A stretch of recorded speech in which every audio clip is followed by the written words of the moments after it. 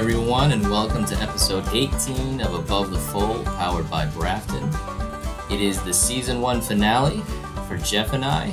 As you guys all know, Jeff is your data guy, I'm Francis, your creative guy, and we have 18 episodes under the belt for season 1 of Above the Fold. As always, all of them are in iTunes, so feel free to check out the back catalog now. Rate, leave a review, and you should all know that we will be back for season 2 by mid-Jan, or maybe even late Jan, depending on whenever the hangover finally escapes Jeff and I. Jeff, the finale, we made it. 18, man. 18 episodes. 18 episodes, man. It honestly kind of snuck up on me. How about you? It did? Yeah. No, me too. I'm always shocked we got beyond 1. I was listening to the first episode again recently, and even in that one, you and I are saying, I have no idea what's going to happen, and who knows, this could be the only one we do. I was just thinking to myself of like major differences, and I was trying to come up with something positive, but really the only two things that came to mind is we swear more and we give less good advice. Yeah, that's actually valid. You can see it in the timeline of it's fine, and then explicit. With the episodes. it's like a perfect de-evolution. It's a perfect regression of two minds. At least we're honest. I do feel the need to kind of explain why we're going with seasons, because as some of you might know, some podcasts keep going. Some podcasts will, just have an ongoing, almost like never-ending scroll of episodes, and you never feel like it's ever going to end or whatever. I personally am a big fan of the idea of seasons. I mean, I binge watch a lot anyway, so it's kind of part of my lexicon. Even when I talk about the history of Brafton, I refer that as seasons. In season 1 through 3, Brafton felt like this, season 4, and so on. I like the idea of things ending. I like the idea of bookending certain things. I like how season 1 could have a different feel versus season 2. So that's why Jeff and I decided to kind of have this in as seasons. Also, it's easier, I guess, probably for Jeff and I to organize it too. So that's more of a. Let's be honest. We need a break. We need just a couple. need a couple of weeks to hold off. Drink a lot of way too much beer, cider, whatever the hell you're into, and that's true. Kind of not doing it. But I mean, I think this first season we learned a lot of things that are good, some things that are bad, some things that we learned that are good.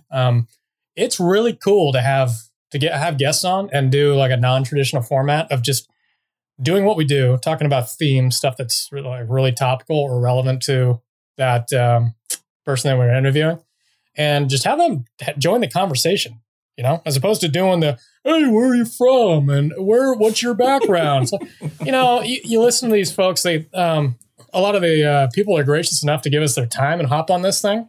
We've got a couple more coming out next season. I think that's going to be a theme. We're going to ramp that up a little bit. But rather than doing that, it's like, hey, let's just have a conversation. Let's talk about these topics. Want your take on it, and then just have a natural, organic conversation into what's going on and what their experience and what their thoughts are on it.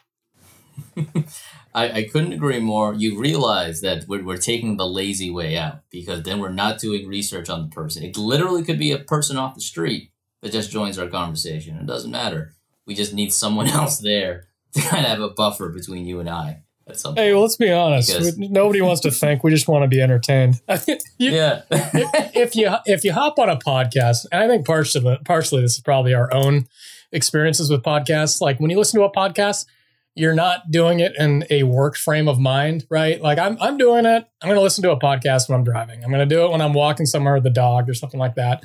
And I'm not going to sit there and, on my time be like, oh, okay, cool. This guy just jotted down 5 super important notes. Well, let me take that back. Unless you're listening to Tim Ferriss,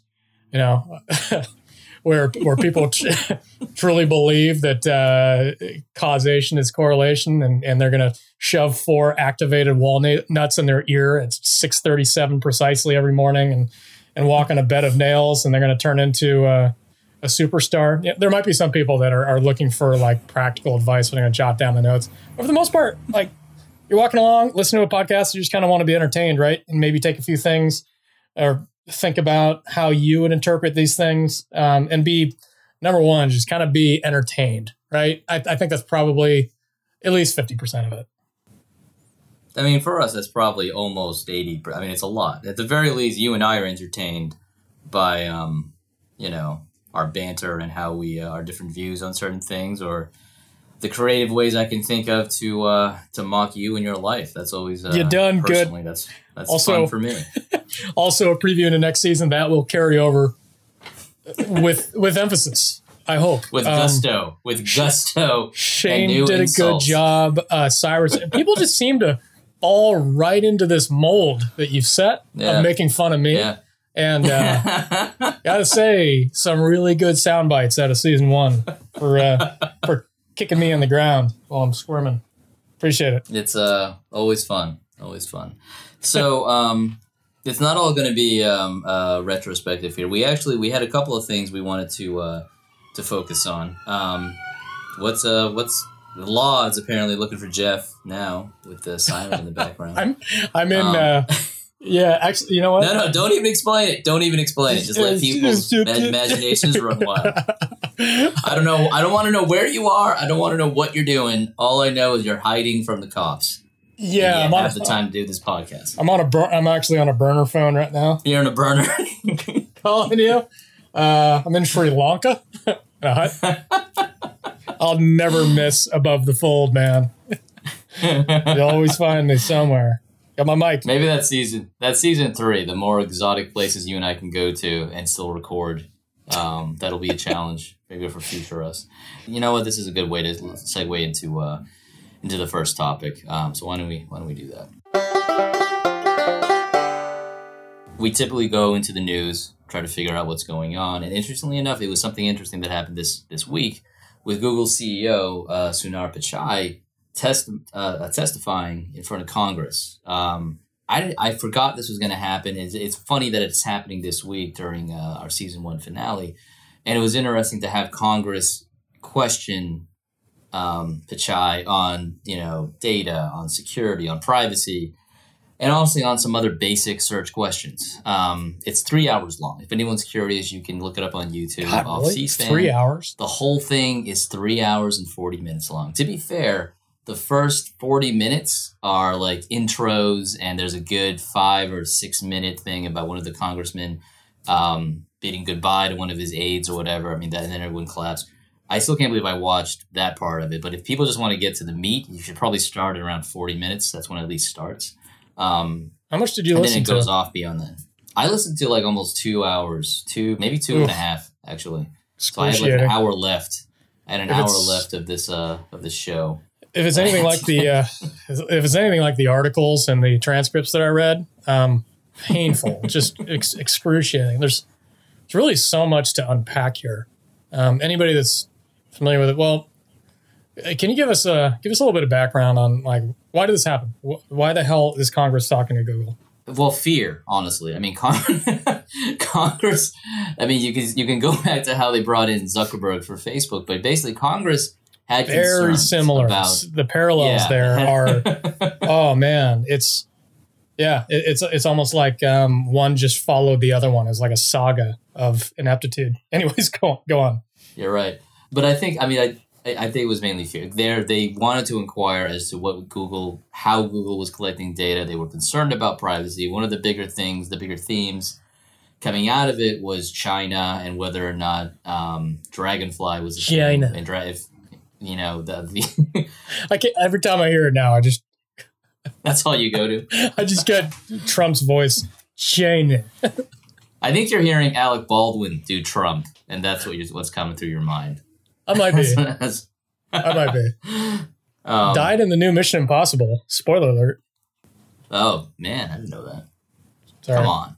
Sorry. You just ruined my vacation. Come on. Anyway, China was part of it. Data privacy, understanding how search works was kind of part of it. Understanding how much data is collected from individuals. I think what it sounded like was the government was kind of trying to give, well, allegedly, hey, Google, you should, right the ship because we don't want to relegate you. But if we do relegate you, you're not going to like it. I think one congressman actually said that. And so that was like at least part of the theme of Pichai testifying in front of Congress. Did you watch any of this, Jeff, or are you just reading the articles? No, I saw a couple sound clips. I think the most prominent one that everybody saw was the one where they were asking Pichai. It's Pichai, right? Pronounce it? Pichai, yeah. Yeah, they were asking Pichai if Google can track them while walking around the room. Like, can you track me now? Can you track me now? And then another statement / accusation was, you've never, is it true that you've never prosecuted or you've never punished anybody for, was it doctoring data or manipulating search results? Manipulating the search, yeah. Which is completely loaded. And anybody that knows anything knows that there's no dude in the back room just sorting articles, tearing up the ones he doesn't like, and then putting the ones he does like forward. That's absolutely absurd. But however, this person seemed to assume that was the case and was only going to accept a yes, we have never punished anybody for doing that answer, rather than what the actual answer is. And that doesn't exist. That's not a thing. That's not the way Google's algorithm works. So this whole thing was just like, it was a very elaborate exercise in Congress showing how inept they are and how behind they are in the times, like just how technologically ignorant they are. And coupling that, it's almost impressive, the level of arrogance that they just like bolt on top of this ineptitude with these accusations and this really, really confident thinking that they understand the way these things work when they really have no clue how these things work, which is really frustrating because they're there to represent us in theory, right? I mean, this was the original idea. I don't want to go down this rabbit hole, but the original idea was they're there to represent us. And if you have a representative that is not up to date with technology, with the rate that we're using technology and how pervasive it is, you are not a representative anymore. You no longer can fill your chair, as far as I'm concerned. You need to be up to date on this stuff, or you shouldn't be representing us. Period. Or someone on your staff should be able to at least explain it to you, so you can have, the right questions and so on. How is it that there was nobody up there whispering in their ear, like, "Hey, you kind of sound like you don't know what you're talking about," or "Hey," just somebody kicking somebody into the table, like, "Hey, you sound like an idiot," kind of thing. That never happened during any of this, and it just goes all the way back to the Mark Zuckerberg interrogation, where they're like, "So what does Facebook do? You don't create anything," and Zuck's like, "We do ads," and the guy's like, just blank sheet, like dead eyes. Yeah. What do you create? It just like brain shut down, restart. What do you create? It's almost, it's so odd, the level of arrogance in light of not understanding, in the face of not understanding how this stuff works and just forcing their position into it. It was really, really discouraging, actually.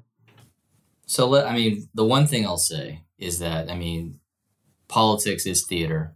It's televised, and, there are constituents allegedly behind these people. You also have to consider the fact that it's also the communities that are kind of having those questions. Like, what is this? What is the Google? What are you doing? I don't understand. Where is the person in that room who is looking at all the searches, and why can't we talk to him too? It goes all the way back to how this season started, where I said, you're the problem because no one understands everything in your head. That there has to be more education out there, that people have to understand in general kind of how this works. I was shocked at how much people didn't know, or at least presented how much they didn't know. Well, the problem that I have is the majority of people on most topics, I would say, except for deeply rooted beliefs and moral thing, religion, stuff like that. Mm-hmm. People are less apt to listen to other opinions. But for the most part, on most topics, people are fairly open to learning things and understanding new opinions. There was none of that. There was just this wall of, I understand all this stuff, when it couldn't be less true. Like, these people were completely unreceptive and just kind of sitting stonewalling with their ineptitude, which is almost impressive. I've never seen anything like that. It was really head scratching. So, I mean, you said people, but that's like person to person, even person to like smaller group. Keep in mind that wasn't a small group to you. That's a mob mentality. You know, that's a massive mob up against, you know, talking to Pachai, and that's a different element. Well, it's even more shocking that many people are so out of touch. It's both partly it's out of touch, but it's partly like they're also positioning. You know, they're trying to like maybe even get hurt or have a different perception of themselves, and so on. There's a reason why in journalism there's the questions you ask during the press conference, and sometimes that's for theater too. And then there's the questions you ask in the closed one-on-one interview, and they can't be the same. The press conference are like almost grenades you're launching. It's you know, in the most like whatever. Sometimes you're launching grenades and saying, "Well, this just came in. I heard about this. What's going on there?" Whereas the one-on-one interview, there's different things. There's dramatic pauses. There's a way to kind of pull information out of someone. Just the approach is different. Same thing with this testimony. I mean, you're not going to be asking pointed or very intelligent questions all the time. Sometimes you're just doing it for show. I would argue the guy yelling about, "Are you tracking me?" I don't know. I want to say that isn't exactly how he feels. I would hope that he kind of understands, but... Well, I think we can both agree, like, topic one, there's an advanced level of ineptitude without without any real self-reflection, without any self-awareness of it, just devoid of self-awareness and ineptitude. So I think that's one part of it. But you raise another good part of it, which was posturing and angling, which was that might have taken center stage. That might have been a prominent role in these discussions of. And really a huge missed opportunity with this whole thing was all the effort spent on posturing and angling themselves, right? Let's talk about that a little bit, because you had the two parties, you had Republicans and Democrats really just trying to get their 2 cents in and trying to one-upsmanship the other at the expense of a good conversation, right? Yeah. I mean, all right, well, we should also make it known that the format of this is also odd, because it goes, there's a chair, and the chair recognizes certain people from different states. I honestly don't know how they do that. I don't know if that order is already mapped out or if it's random, but either way, chair recognizes someone and they recognize them for 5 minutes. And that means that person can only talk for 5 minutes. And that 5 minutes includes the question being said, as well as Pachai's answer. That's wrapped up in the whole 5 minutes. There's no like, the second I stop talking, the clock starts. The second you're recognized, the clock starts. And then, you know, it's like the shot clock. You got that much time. Yeah. And if you don't shoot it off in time, you're out. It's gotta switch to the next person. So already it's hardly a conversation. It is very much, it's already kind of built and formatted as a mob mentality. I have 5 minutes right now. And the most annoying thing is when people did use most of that time to posture. You know, I'm going to spend 2.5 minutes talking about everything I know about Google. And by the way, you know, what's up with China? And then there's like 30 seconds left. China. Interestingly enough, they would also ask questions, and Pachai would take up time, knowing full well that he's got 5 minutes, and then he could just go on about something, you know, in general. Occasionally he was interrupted, but it's such a weird format in general. You know, it's hardly a conversation. It is very much like grenades getting thrown around all over the room. Except they're not getting thrown directly at each other. They're getting thrown. You're right. They're getting thrown at each other via Pachai. It's like a hot potato. They throw him a grenade to throw. Yeah. It's almost like mommy fighting a daddy through their kid. Or maybe like a food fight. It's probably more like a food fight. And some of the food is stinky. Some of the food is off the grill, hot off the grill, you know, and you have no idea what's going to hit who and how hard and so on. Arguably like one of the least effective formats possible for discussing one of these topics. Yeah. And it's televised. So, if anything, it probably needs announcers and color men, you know, colored women talking about like, whoa, Pachai just dodged that one. That was insane. We need Joe Buck. We need Joe Buck play-by-playing this thing. That would make it. There's a place for Joe Buck on C-SPAN. That's where Joe Buck's retirement. That's where he should go now. Yeah, I'm gonna petition for that, man. Sign me up.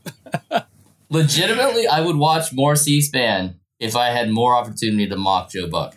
Absolutely. And you know what? I say that, maybe the guy would be a natural at calling Congress. You know, maybe that's where we need him. Joe Buck and Troy Aikman, just somehow putting those two guys together and seeing what happens. I would with all of his biases. I'll take it as it is. What was that? I don't understand any of the words that just came out of that person's mouth. I don't know. I want it all. But I think we should talk about this missed opportunity, because there's a lot of good conversation and a lot of good questions that we should be asking Google, right? Like the data privacy thing. We need competent people asking very pointed questions about this, and we need straightforward answers. This is an opportunity to create a real conversation about what is Google doing with data. This is a real conversation to open to what are they doing in China. Like he was gonna parry that no matter what, right? It was a real opportunity to talk about if there are any coded in biases in their algorithm, right? And yeah, we joked about how the fact is that there is no dude or woman in the back room just sorting through different toned articles towards the left and the right and scrapping the ones that he wants all willy-nilly. That doesn't exist. And we were making a case that there is an algorithm that is it's supposedly unbiased. The algorithm is supposed to exist on its own without any sort of interference, right? However, anybody, and we talked about this before the show, anybody that's pretty well read on AI is concerned about how we create an AI that's going to have morals and how it's going to not have biases, because it is absolutely possible to code in biases. It's absolutely possible to code in morals. And the issues with this are that they are inherently, morals are inherently subjective.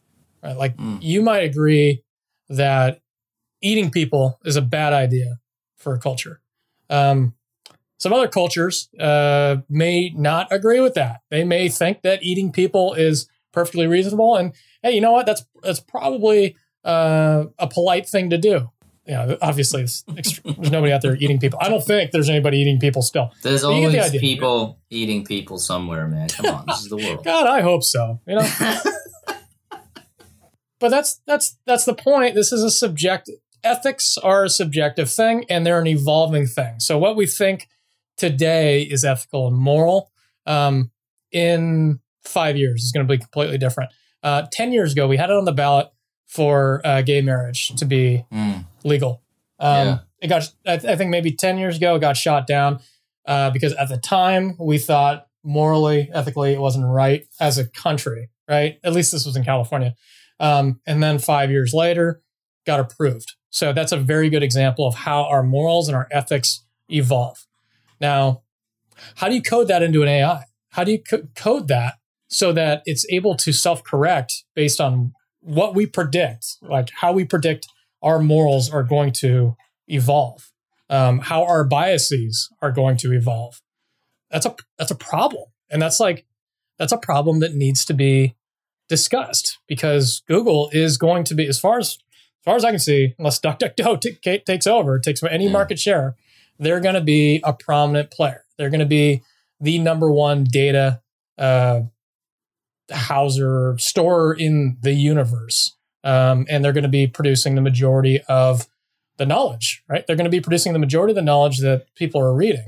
So if there is a coded in bias, if there's like coded in morals and they decide that the algorithm should be a little bit left leaning or should be a little bit right leaning, it's going to reflect in the results, and it's probably going to reflect in how we view the world. So I think this is a very important conversation that's totally getting missed. I agree, because am I 5 minutes up? I think I just 5 minutes. It was well up. Wait, God. Yeah. And by the way, because I'm from the state of California, they have the head start, the amount of data they have. And that was the biggest thing. Let's be honest. When you asked why did this happen, and I jokingly said fear, honestly, that is the root of it, because at its core, no one understands two things. One, how the algorithm works. Nobody does. We're never going to find that out. Let's just be honest. Right. And then two, we all understand they collect data.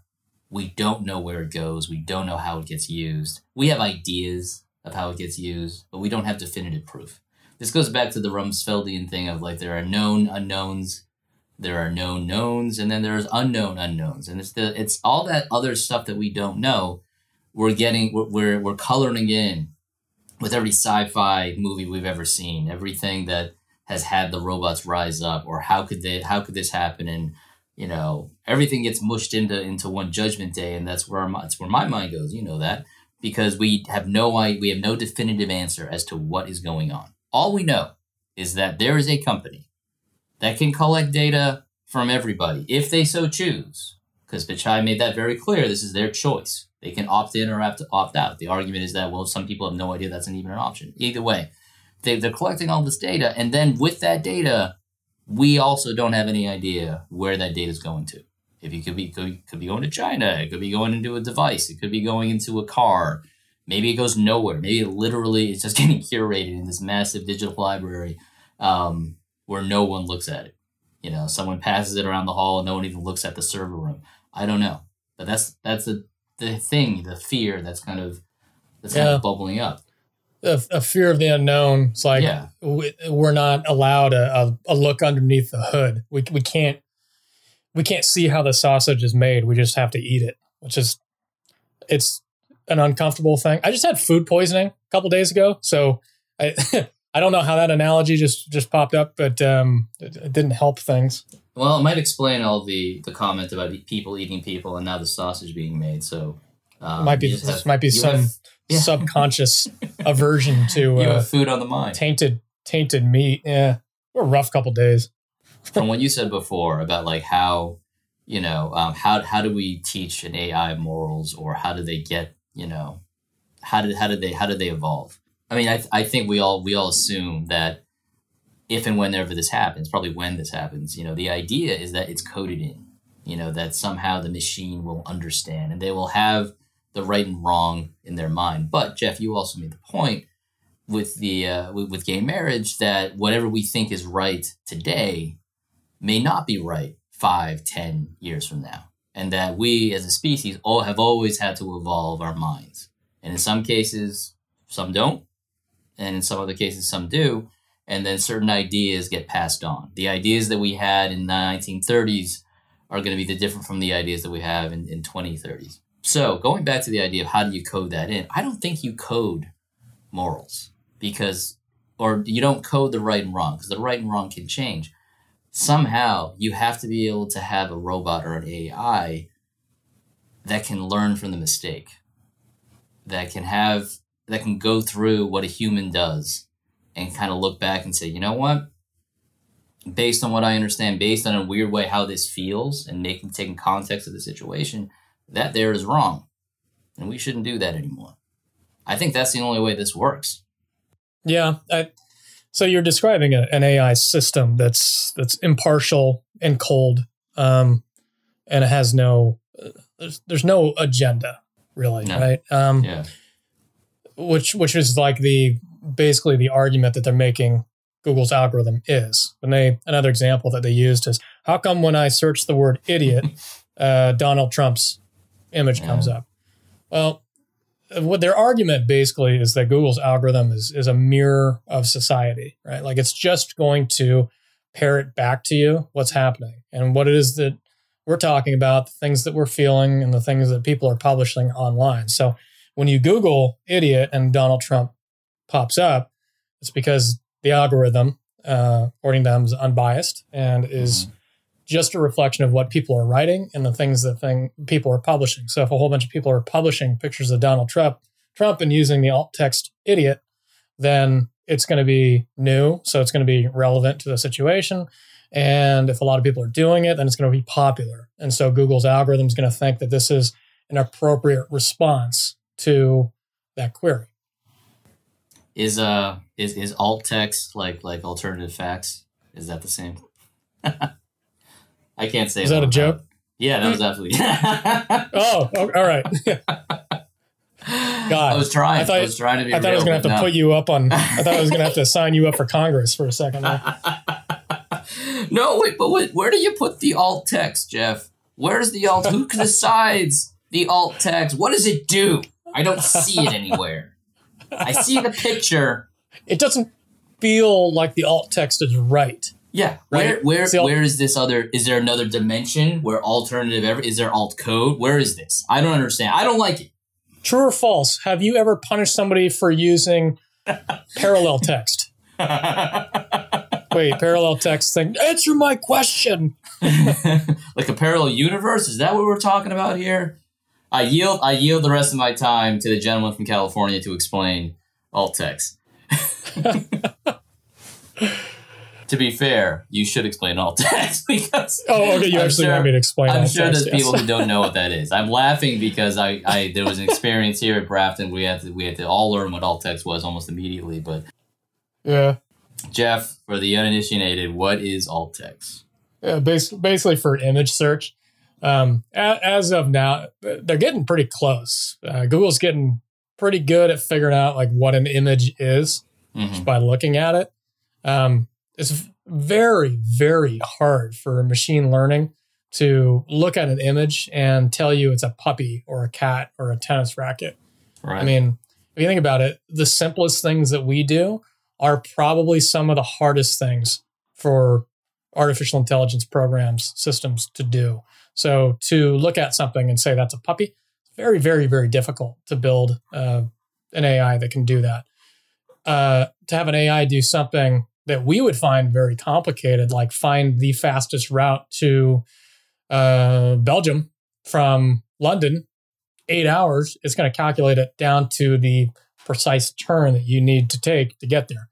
It would take a group of 100 humans crunching numbers at insane rates to be able to do that kind of thing. Well, that's wildly exaggerated, but I get your point.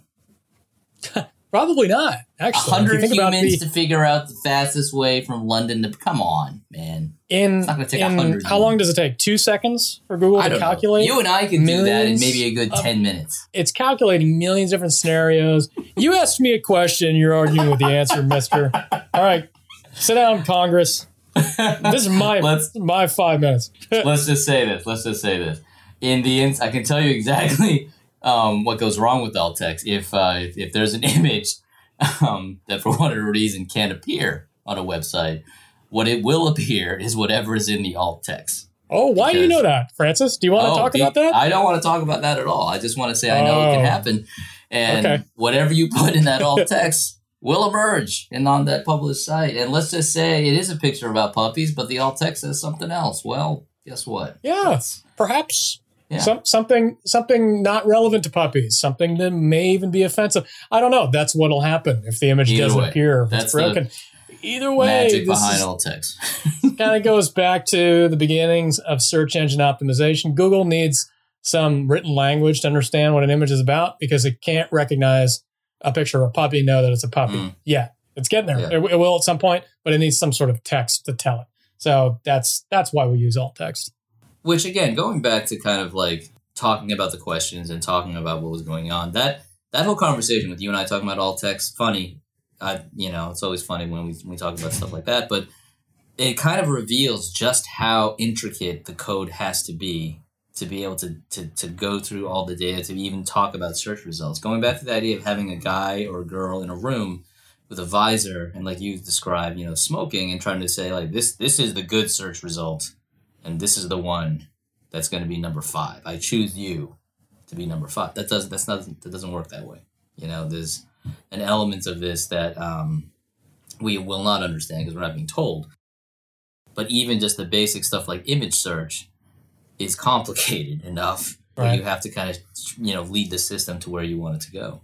Which again, I don't think that came across very well in Congress. You could argue it never will, going back to political theater and everything like that. I think the basis of this, though, the questions that should have been asked, talking about data security, how is data used, even diving even further into the future, like with all the data, what is possible? Forget about advertising and forget about tracking and forget about, knowing if I'm at my desk or if I'm, downstairs at the bar. What do you do with all that data? What is possible with all that data? Which is more sci-fi, fantasy talk, but I think that's a question in my mind. Like, you have all this data, you have mountains of it. What are you going to do with it? What could you do with it? How would it improve human life? How could it affect it negatively? Because there's always a positive and negative of these things. I don't know. I mean, I think that's something I'm both like curious and terrified about at the same time. Well, if you imagine if they are putting this data to use, they can learn volumes about human behavior and patterns.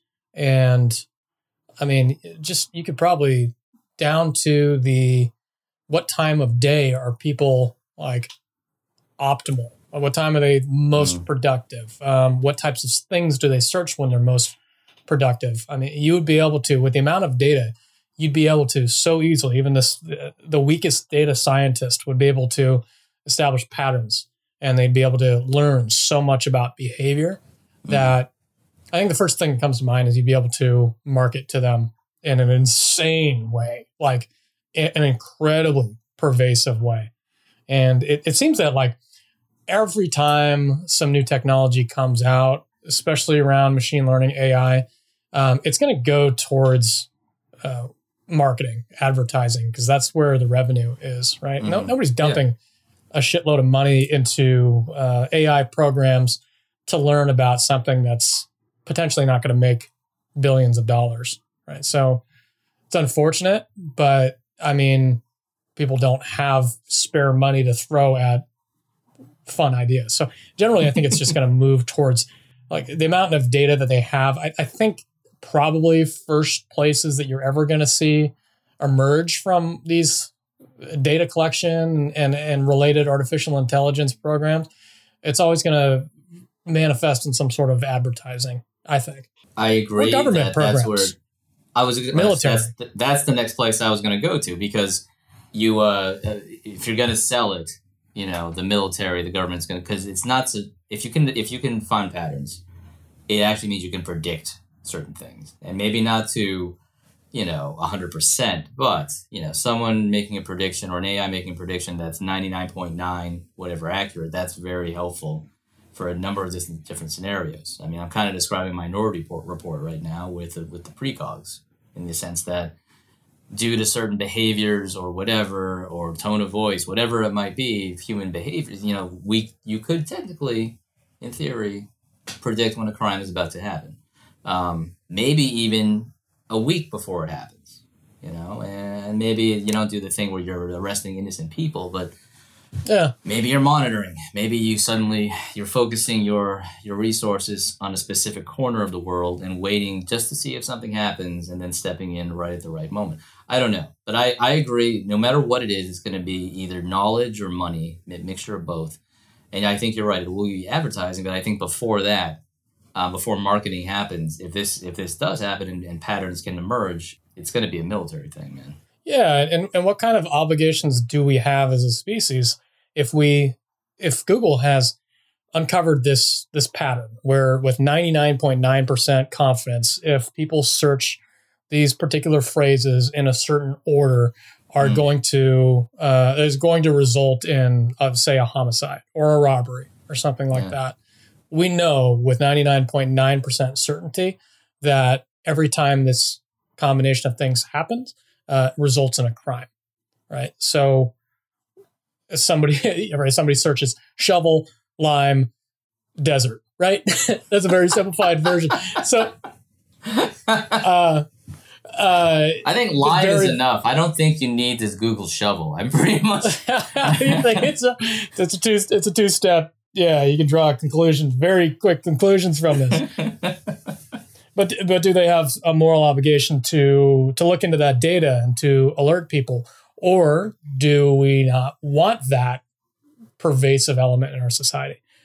I don't know. There's a lot of questions that should be asked. However, we spent 99% of this whole hearing, posturing, and just showing how little we know about how how the most basic elements of any of this stuff works by the people that are supposed to know the most about it, because they're making judgments about it. They're the ones that are going to be affecting outcomes, right? So it scares me because this technology is evolving not at a linear rate, but at an exponential rate. And we've got people that are working at a flat rate. They're stuck in 2000, not maybe that's generous. Maybe they're stuck in GeoCities, 1995. And if they're not speeding up their knowledge, their understanding of this stuff, then they're already behind. But they're flatlined, you know. So it's scary that that's what's happening, and we're not catching up. I'm afraid that we're not going to catch up, and that things are going to happen, and we didn't have people in place to the right checks and balances by competent people to, you know, get things right. I mean, I agree with most of what you said, except the part about the people making the decisions are meant to be like the most. No, they're not. They're voted into those positions. They're not voted in because of their technological knowledge or anything like that. They're voted in because they affected a certain community. That's fair. And, you know, like they're not. They're not meant to be experts in technology. They are meant to have a staff, or they are meant to at least educate themselves into something that whatever. But like the government always is the last to kind of catch up. You know, I mean, it's going to be outside organizations first. It's going to be a watchdog group that does all this, that kind of that jumps to it, as opposed to Congress setting the tone. Congress doesn't set the tone. Congress kind of like, it states the obvious. You know, by the way, gay marriage, thumbs up. Great. We've known that for like 50 years, but thank you for joining the party. It's always going to be, they're always going to be the last ones there. At the very least, get somebody in there, some sort of advisor to coach and to educate these people before they have these conversations. Just help them not look like idiots at the very least. That's all I ask. It sounds like maybe part of season 2 is that you create a special pamphlet, or maybe it's Jeff Baker goes to Washington to explain Google search. That's the dream right now. That's what you have to do. You could be the guy yelling at the cloud in front of the stairs, and what the hell is this? Who the hell is this bearded guy standing outside the White House shouting? It's data. It's all data. Why don't you understand me? I'd love it. Black bagged, never heard from again. And then flash forward to me in Sri Lanka podcasting. Yep. On a burner. With that, let's end this topic, and let's move on to topic 2. Topic 2 of our season 1 finale. Honestly, now we're getting into kind of like, you know, just the filler topics or whatever. But honestly, it's something that it's not filler. There's no filler here. It's all me. It bugs me every single year at this time when we see the stories about the trends to watch out for the following year. You know, 2012 is going to be blah, blah, blah. 2013, these are the 3 things that you need to, I mean, it's pervasive. And it's happening again. You know, content marketing trends for 2019, what you need to understand about digital marketing for the next 6 months. It's always there, and it's just flood. I feel like now it just happens faster.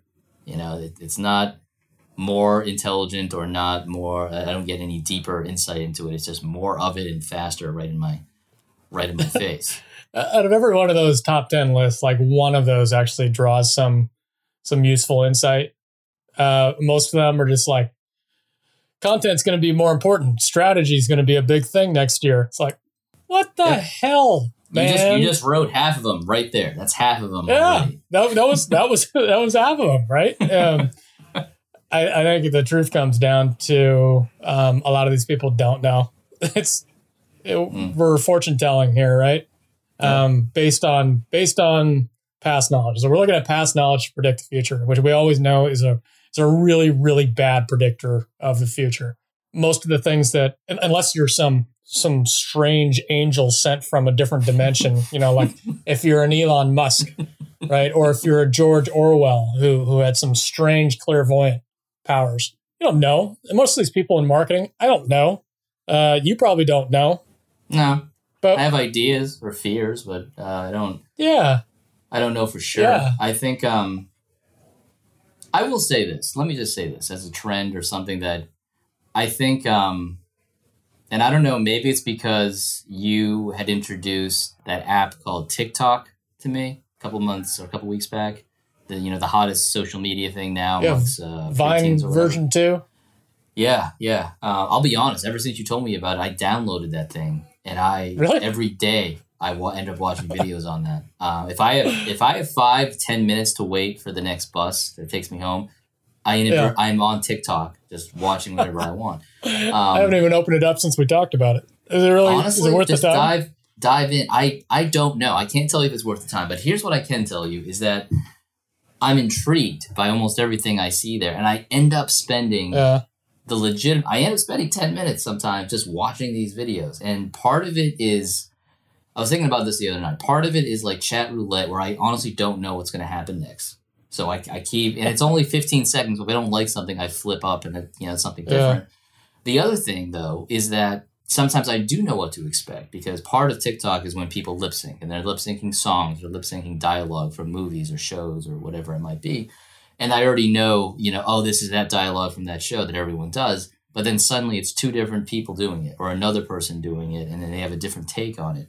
In a weird way, it's kind of like a very microcosm of the reboot culture that we have with entertainment, where we hear that phrase or the dialogue again, and we already know it's Jim and Pam from The Office, but suddenly it's two other people saying that same dialogue, and I get both the thrill of hearing that dialogue again, as well as the curiosity of like, oh, it's something different. Someone else is trying this, and, blah, blah, blah.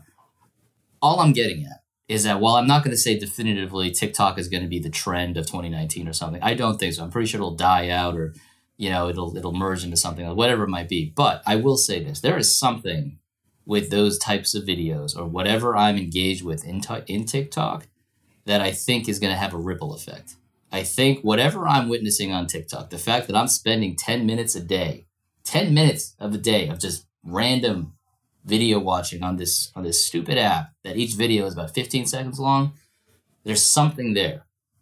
And I don't know what it is. I don't know if it's like the combination of the lip sync, or the fact that some of these are truly creative in 15 seconds, because you know how some Vines were crazy creative. I don't know what it is, but from a creative standpoint, I have seen more creative stuff on TikTok that I ever did on Vine, that I have on YouTube, and it's cross-cultural at this point. I'm not even just seeing American, like kids from the United States. I'm seeing stuff from the Middle East, from South America, from Japan. It's all over the place. You do recognize the irony of the fact that we just said trend predictions are all bullshit, and then you just came up with your own right on the tail of that. But to be fair, it's hardly a trend in the sense that I'm saying this is going to be the thing and all marketers should do something like TikTok. All I'm saying is that in the past couple of months, I've been slightly obsessed with TikTok, and if I'm obsessed with TikTok and I'm hardly the audience for it, but it's engaging me, if something new is engaging me, that is something. And I'm not saying it's TikTok, and I'm not saying it's that's the thing that marketers, like, I'm not saying marketers should go into TikTok and suddenly use that. But there's something in the way those videos are created that makes it engaging. What about video games? What about Red Dead Redemption? Is that still engaging you? Oh, you're just baiting me, man. Of course it's engaging. I wasn't sure. I didn't know if it had a shelf life or not. It's 2 months in. Some people just play the hell out of a game for 2 months, and then they're like, okay, I'm done. But it seems like this is like such an immersive Westworld type of scenario where it's endless possibilities. It's like watching a movie. I don't even like playing it. I just like watching people play it, because it's so cinematic. And I really, really do like the cinematic mode where people run their horse into stuff. It is really, really entertaining. We released one in the show notes I think last week or the week before. It was a really, really good one. If you guys haven't seen it, check out the cinematic mode fail that we released in the show notes from the last week or two. I keep meaning to record one of them that I do for you, and I haven't gotten around to it yet. But immersive, and I love that game. And the funny thing is, and there have been stories about it, like a lot of people have actually started to ignore the story. So it's an open world. You can explore the hell out of it, but there's also the story. You're a part of a criminal gang, and there's certain missions you have to do, and so on. That being said, you aren't forced to do those missions. I can stop doing missions and just explore the hell out of the world, and I can hunt a bear, or I can do some treasure hunting, or I can go from one side of the map to the. I can pet dogs. But here's the interesting thing, though, because you mentioned Westworld. It's exactly like it's shares Westworld like chromosomes, because each character in Red Dead Redemption has their own like purpose. There's actually another video where someone started following like the side characters, like the robot, the AI characters of the game. And you know how like sometimes you'll see like someone, oh, they're just going down the street, they'll stop and probably turn around. No, someone will go down the street, they'll do their job, then they go home, they have a drink, and then they go to there's a whole plot just for that one side character. You don't control him or her at all, but they're part of that world. And in that world, they are meant, I'm going to go work in the barn, I'm going to have whiskey, and then I'm going to go out to the bar and have some drinks with the good old boys, and then I'm going to pass out on my couch. And then the next day I'm going to go to the grocery store. Like, there's a whole other life that you could technically... So you can follow these extras around? Yeah, basically. You can just... I will show you... I'll send you the videos. But some guy did it for like 4 or 5 different characters. And then he took notes as to which ones, what they did and what their life was about. And he named them. Like, I can't remember now, but one of them was like, Farmer Joe, or, barmaid, whatever. And it was interesting how far in these characters were. Like, they had legitimate lives in this digital world. Can you pester them and like pitch them on multi-level marketing schemes and stuff? That's what you want. You want the video game of like inbound content marketing to find out what's going on.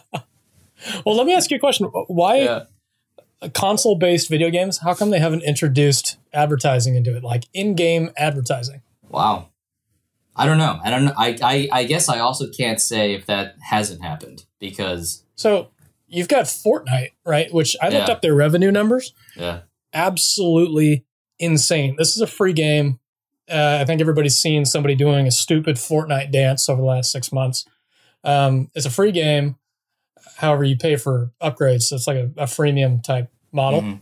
Mm-hmm. They're making hundreds of millions of dollars per month just off of that. What if they introduce, with the amount of eyeballs they've got, what if they just introduced product placement like they used to do back in movies? They still do it now, I'm sure, but I remember it was a lot more. It was a lot more obvious. It was a lot more obvious back in early night. Top Gun. Remember the pre-trailer was the Pepsi. It was like a Pepsi commercial. Yeah, right. They used to. It was a lot more obvious back then. I think it's a little bit more subtle now. Why aren't they doing that with these? It seems like there would be so much revenue opportunity to just slip in some Nike slippers, some Nike running shoes or something. I don't know. It seems like a big opportunity with the amount of people that are playing these things. I think gamer culture wouldn't allow it. I think if Fortnite they're did tribalistic, man. They're like... Yeah. And I think if Fortnite did it, they lose everybody immediately. And all it takes is someone else to say, like, oh, I'll create Fortnite without any ads. And then suddenly that's the big thing. Like, I honestly think it's that. Like, it's... They will be loyal up to a point. If they suddenly put advertising into video games, I know personally I won't even do it out of principle. I'll be like, what are you doing? That's my... And I think that's part of it too. That's my time. Like, I love playing Red Dead Redemption. It's a way I de-stress from the day. I escape. I don't have to think about you, or work, mainly you in this podcast. Except for when I'm texting you while you're interrupting your Red Dead. Exactly. So it's an escape, and then suddenly if I'm in that escape, and then there's an ad up for Marlboro or something else that maybe even is like cowboy themed, I'm gonna think like, why? That's now I feel like I'm part of this other. I'm back at work or something, and I don't want to do that. I have to assume that's part of it. Now I also can't say if it hasn't happened yet either. Like, there are a lot of different video games out there that I haven't played, and it's absolutely possible someone's done it. But I have to imagine, for games like that, they grab that many eyeballs, and be it, God of War or Red Dead or, Metal Gear Solid or whatever these other games might be, I have to imagine there would be a revolt. I just have to throw this out here before I forget. Play Battlefield 5. Amazing. Battlefield 5? Yeah. Play that. It's like the closest thing to You ever listen to a Dan Carlin hardcore history podcast? No, I don't think so. Do it at some point. Okay. If you're into like any sort of, if you're into history at all, I recommend this to everybody. Anybody that's into history, or even if you're not, even if you're not a student that hated history class and you slept in the back of the class, whatever, shooting spitballs. If you have ears that work and you have a thing that can give you podcasts, listen to this history podcast, please, from Jeff Baker. That's right. Hardcore history with Dan Carlin. He's got this very cinematic voice. Okay. It almost sounds like a movie trailer voice type guy. So he grabs you. He really grabs your attention, and what would seem like a dry topic. He grabs your attention, and he immerses you into this world of like World War I, World War II, stuff like that. And it really describes in such detail the accounts and these different battles and stuff, and goes through actual letters written by soldiers. And it feels so immersive. And you play this game, Battlefield 5. It feels like that. It feels like you are immersed in this real battle. You're looking around and you're seeing people carrying out their own missions. Aside from you, it's like it doesn't seem like they're just AI bots from back in GoldenEye running into a wall for 5 minutes straight. Pour one out for GoldenEye, by the way. Man, talk about setting a standard for video games. That was the benchmark. GoldenEye was a lot of fun. That was a lot of fun, man. I think mainly because of the group mentality behind GoldenEye. Oh yeah, nobody can beat me at GoldenEye. Proximity you were that mines. guy? Yeah, I was. Proximity mines. Nobody could beat me at GoldenEye. Anyways, veering wildly off topic. Play Battlefield. It's awesome. Okay, noted. I'll add that to the list, and if I ever get around to it, I'll let you know. I think let's go off to our last topic for season 1. I think we have veered wildly. Let's just jump right into that veer and not care about where we go. So here's topic 3. Topic 3 should be short, man. It's really just like, hey, it's the end, season 1. Jeff, talk about a memorable moment from season 1 of Above the Fold. What are you going to take with you into this break from season 1? First thing that jumps out at me is your enthusiasm for this dystopian universe where I'm homeless and you're throwing change at me. It's not just the story. The story itself is good. The idea of me getting put out of work. Sorry, backtracking for people that have not listened to the entire season. We've posed this scenario where AI has taken over SEO, and I'm put out of a job permanently, and supposedly I can't find any other work, and I'm homeless on the street. Francis just happens to walk by me, laughs, chuckles. Maybe do people chuckle? Maybe a chortle. You chortle a little bit. Yeah, it's an evil with a side of evil. Harumph, I guess. yeah, something like that. And you huck a couple quarters at me so that I can afford a Subway sandwich, and you just saunter off. I guess that's the one thing that jumps out to me. That and Shane Barker's peanut butter story. Yeah, that imprinted. That definitely imprinted on me a lot, man. Oh, yeah. For me, and honestly, it's not so much a story as it's something that happened. It goes back to the I don't remember if it was episode 5 or 6, but whatever one, the failure one, where we had the recording and and then we lost recording it. that was not. Yeah, the recording that was not. And to set people up, so Jeff and I recorded something, and I recorded an episode, and we ended. And every time we stopped recording, we always kind of hang on the line a little bit, just kind of talk about the show. And I remember Jeff there's a pause, and Jeff goes, "Oh shit, oh no, oh," and then you explained to me like something had happened to the program, and it didn't record. It didn't record, and it was gone. And we had spent, and it was in the beginning, like we had. Yeah, I want to say 4 episodes. It was probably the 5th one, and we had felt like we were hitting a groove. We had felt like that was really good. I really felt comfortable finally on this thing, and you had said it was all gone. And I remember thinking in that moment, like you were so despondent and like you were just raw. And I said we had to get back on tape. I think let's make one. We had to make sure it worked. So if it wasn't your mic or was it anything else, but then 2, you were so raw in that moment in terms of like just disappointed and like pissed. Within whatever. 18 seconds, I had made it to the fridge and downed 3/5 of a beer. Clocked. Oh, it was so bad. But honestly, I will call it now. I think that was a big turning point for us because that was us. That what ended up being another like half hour or 35 minutes, whatever it was, I think was the basis of what this is now, you know, and it took that thing failing for us to get here. And for what that is the thing that I always remember. Like anytime we have a guest, anytime we banter about robots or whatever it might be, I go back to that episode and I think about it because I do think had that not happened, I think this podcast would have ended up differently. I don't think we would, and maybe we would have ended in the same place, but I don't think we would have gotten there as fast. Yeah, that's interesting. I hadn't thought of it that way. Yeah, kind of what do you call it? Butterfly flaps its wings, earthquake, tsunami, and yeah. Butterfly effect with our software. Like somebody planted a bug in there. That was a good one. Yeah, it's been a hell of an evolution. Well, a little preview into, like I said, we're going to have some more guests. We've got slated up Andy Crestodina. I think most people in the industry are familiar with him. Orbit Media. He's going to be joining us in January. I don't know when that's going to come out. Super cool dude. Should be a fun conversation. Got Nadia Koja from Venngage. I saw her perform. I saw her do a presentation at CM World. She's super cool too. So I already got some pretty cool conversations slated up to go for you for next season. And if it's anything like the first season, it's going to continue to evolve in very strange and unpredictable ways. I hope it will too. AKA get worse. It's going to get worse.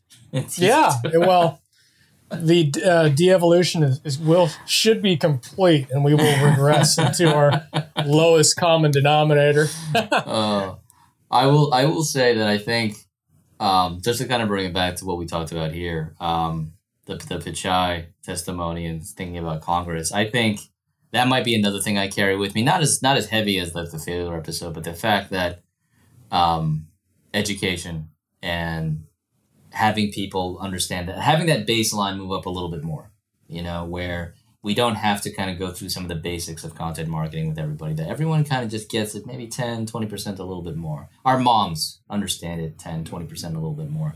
I think that's an optimistic hope that we can have into season 2.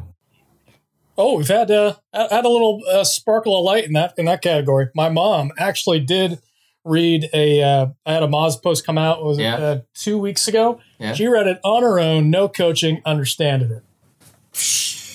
It's done. So this is a big, big step. That's huge. That's humongous. We got one down. I honestly should send it to your mom, should send it to my grandma. And if we check all those boxes, we could probably hang them up and retire. We can hang up our respective microphones and grab a drink and toast to the finer things. To industry. Yeah, we can walk right into the sunset like in Red Dead Redemption and just be our. You can retire in the woods and whittle your wood. Finally, whatever you want to do. 8 people, and then I'll just lose myself in video games and scotch. That's what'll happen. And honestly, we talked about it too. I want the Scotch episode to happen. Who knows when? But I think that'll be a hell of a lot of fun. Also, probably a horrible show, but fun for us. Well, before we close out, I gotta mention something funny. Okay. Here in San Diego, they've got dockless scooters. You ever heard of those before? No. It's really odd, and it just started. I mean, this is months old. This is maybe 5-6 months old, and all of a sudden, people just woke up one morning and in a lot of, well, not a lot, maybe there's like a half dozen major cities, San Diego included. All of these scooters just showed up. They're just everywhere, all over the streets. And it says written on them, $1 to start. And you download an app, you scan it through your app, and it'll like activate that electric scooter. And off you go. You just start riding a scooter around town. So you can go like 15 miles an hour, 20 miles an hour. Pretty cool, especially if you're like, scooting around the gas lamp district. having fun with your friends and checking out some bars on a football Sunday. Get wherever you're going. It gets cars off the road. It's pretty cool, especially as somebody I'm just living here for 3 weeks and I'm bailing. Pretty cool to get around. Not cool is the lack of. I've almost died on these things. So like 3 out of every 4 of them have some weird bug in them. Like the brakes don't work. I was going balls out down a hill at like 25 miles an hour because there's no regulator on it. I'm like, okay, normal start to brake. Yeah. No brakes. And I just Fred Flintstone that thing and just like feet down, skitching halfway into an intersection. Had some of them surge,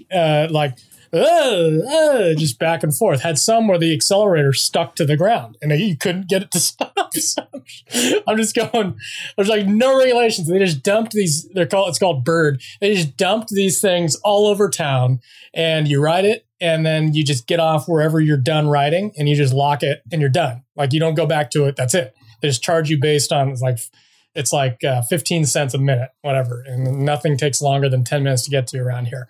So they're scattered all over the place.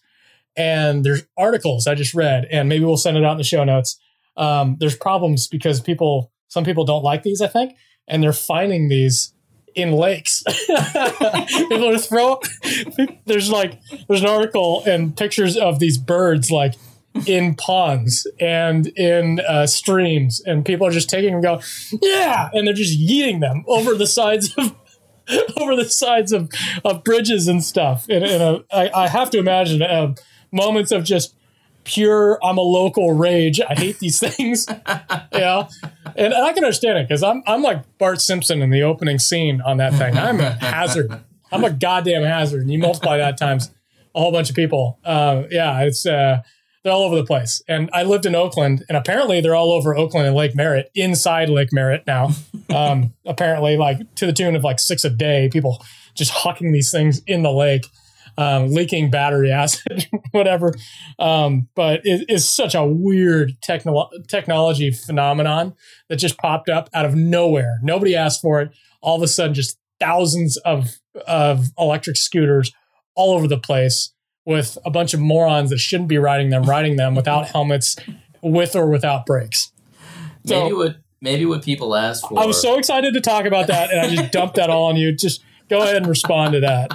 I was going to 2 things. One, maybe what people were asking for was to have something to throw into a lake, but needed the legitimate rage. Like, I need something in the world that I'm going to hate enough that I want to pick up and throw into a lake because that's the feeling I want. Yeah, that's one thing. And then 2, you were living the real life cinematic mode from Red Dead Redemption 2.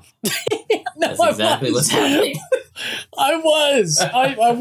It's either no brakes or the accelerator sticks down, going downhill. The handlebars are about to fall off. That's happened a few times also. You have a couple mimosas after. Don't recommend this, but have a couple mimosas on football Sunday. You hop on one of those things. If that thing isn't 100% stable, you may have some serious issues on your hands. I think it's appropriate that we close the show with the same way I opened it. Jeff, you're the problem. You're the problem here with technology. You and your mimosa scooter driving ass. You are the issue, and we have to fix you. But I'm probably one of the most responsible of the people throwing. I'm not throwing them in. That's what makes it worse. In rivers, and I'm not cutting the brakes like some of these animals out here. Oh man! All right, calling it. That's it. Thank you, everyone, for season 1 of Above the Fold, powered by Brafton. Hell of a lot of fun on this end.